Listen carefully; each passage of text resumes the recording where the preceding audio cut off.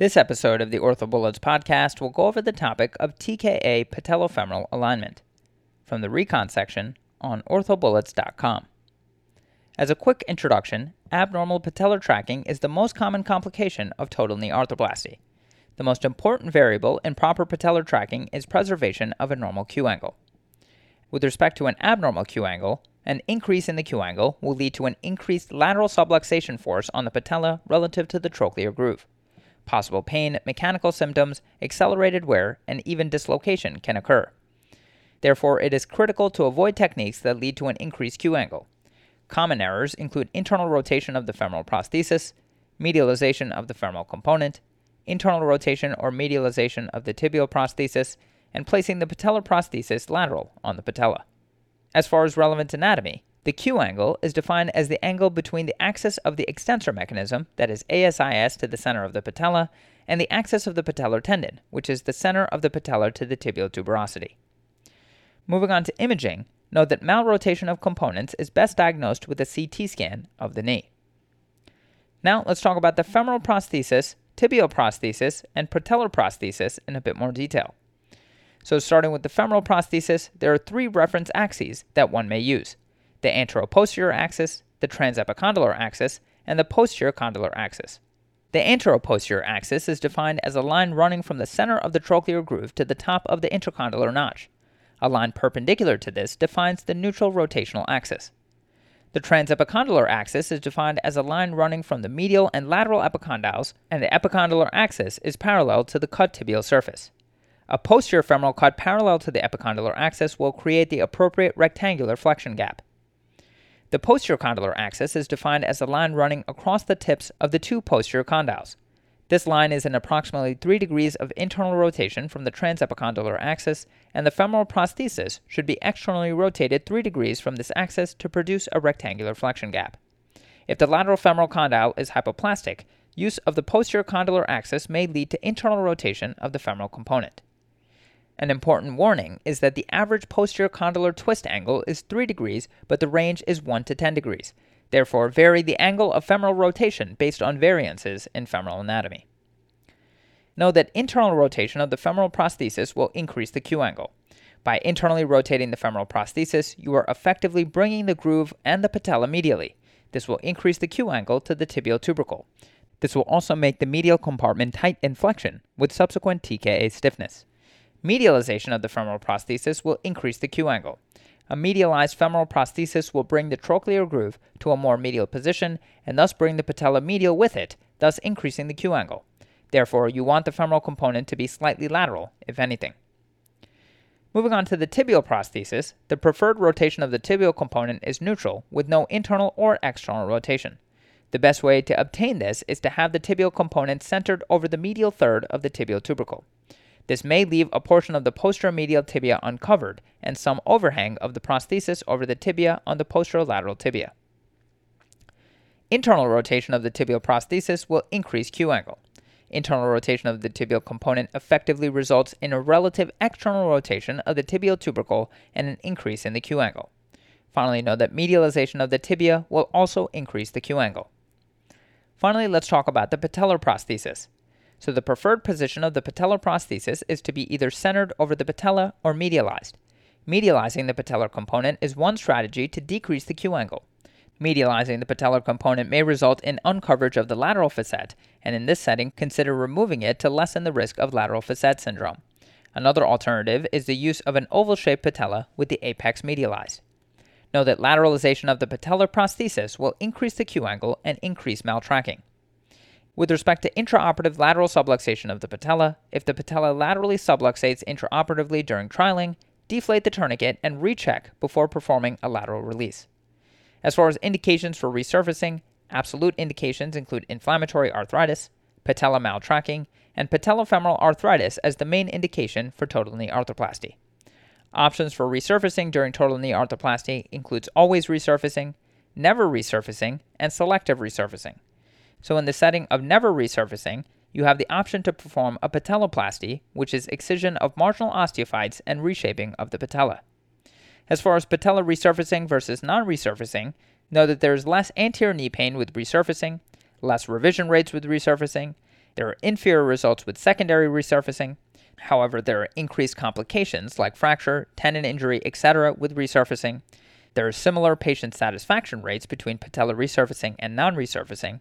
And finally, note that a trochlear design is important, or quote-unquote patella-friendly. This means a thinner anterior flange and an anatomic trochlear groove. Okay, so now that we've gone over the major points about this topic, let's go over a few questions to apply the information and get a sense of how this topic might be tested. First question. A patient is undergoing a total knee arthroplasty for primary knee osteoarthritis. When trialing the implants, the surgeon notices that the patella has excessive lateral tilting with lateral tracking in the trochlea. It is noticed that the tibial tray is centered at the junction of the medial and middle third of the tibial tubercle with 10 degrees external rotation of the component. Which of the following can improve the lateral subluxation seen in this case? And the choices are 1. Medialize the femoral component. 2. Lateralize the tibial component. 3. Lateralize the patellar component. 4. Internally rotate the femoral component. And 5. Internally rotate the tibial component.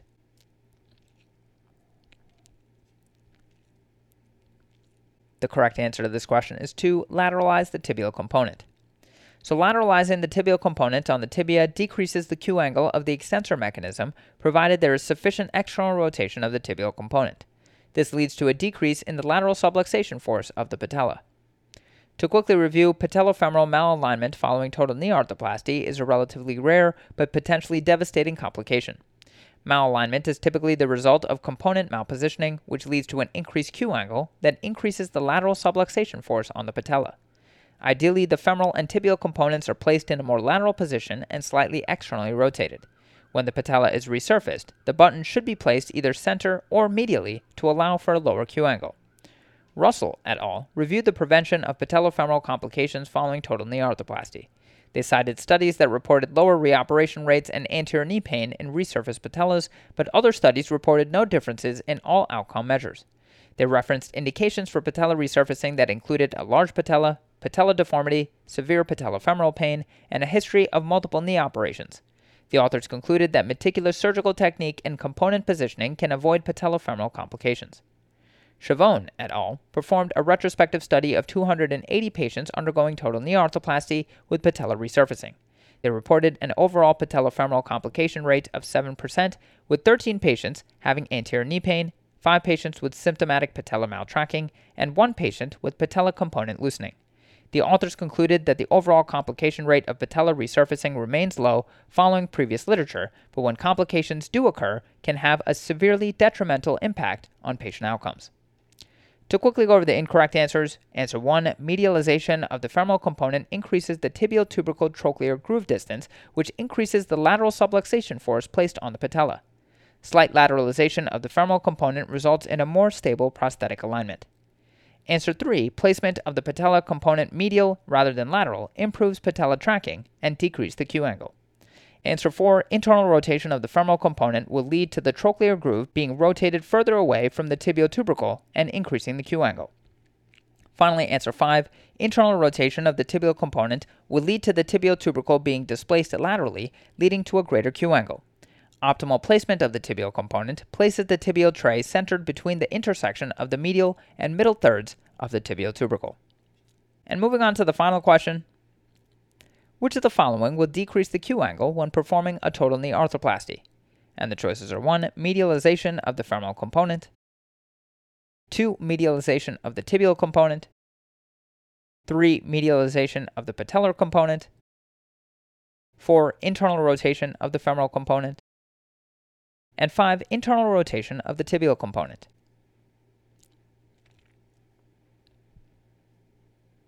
The correct answer to this question is 3, medialization of the patellar component. So an increased Q angle will lead to patellofemoral instability in total knee arthroplasty. Of the answer choices, medialization of the patellar component will decrease the Q angle. The Q angle is the angle of the extensor mechanism at the junction of the patellar tendon and the quadriceps tendon. At higher angles, there is a greater laterally directed force on the patella, which leads to lateral patellar instability. In order to enhance patellar tracking, the femoral and tibial components are best placed slightly lateral and externally rotated. Patellar components are most stable when placed in a central or medialized position, as this allows the patella to track more in line with the tibial tubercle. Lee et al. Performed a retrospective study including 65 primary total knee arthroplasty procedures performed by a single surgeon, where meticulous attention was given to component positioning. At 6 years follow-up, there were no revisions or signs of patellar instability in any patient.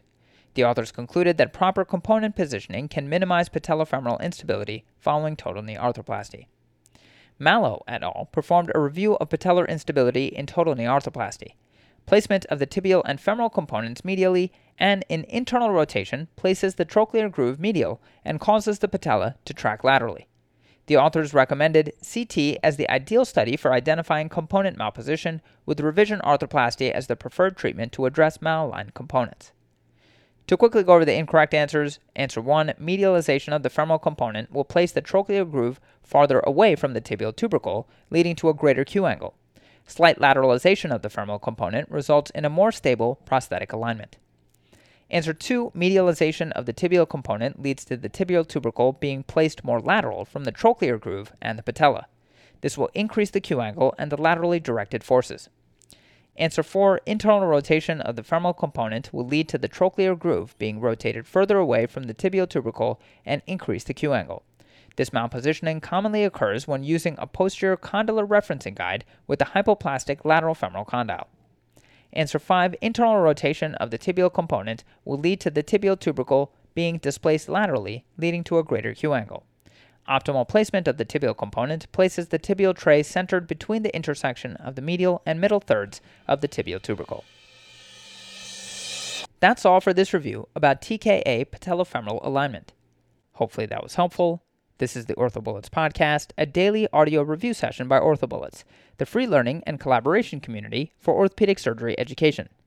Keep in mind that these podcasts are designed to go along with the topics on orthobullets.com, and in fact, you can listen to these episodes right on the OrthoBullets website or mobile app while going through the topic. If you've gotten any value from the OrthoBullets podcast so far, please consider leaving us a 5-star rating and writing us a review on Apple Podcasts. It will help us spread the word and increase our discoverability tremendously. Also, if you aren't already, be sure to follow OrthoBullets on Facebook, Instagram, Twitter, LinkedIn, and YouTube for daily high-yield content. Thanks for tuning in. We'll see you all tomorrow right here on the OrthoBullets podcast.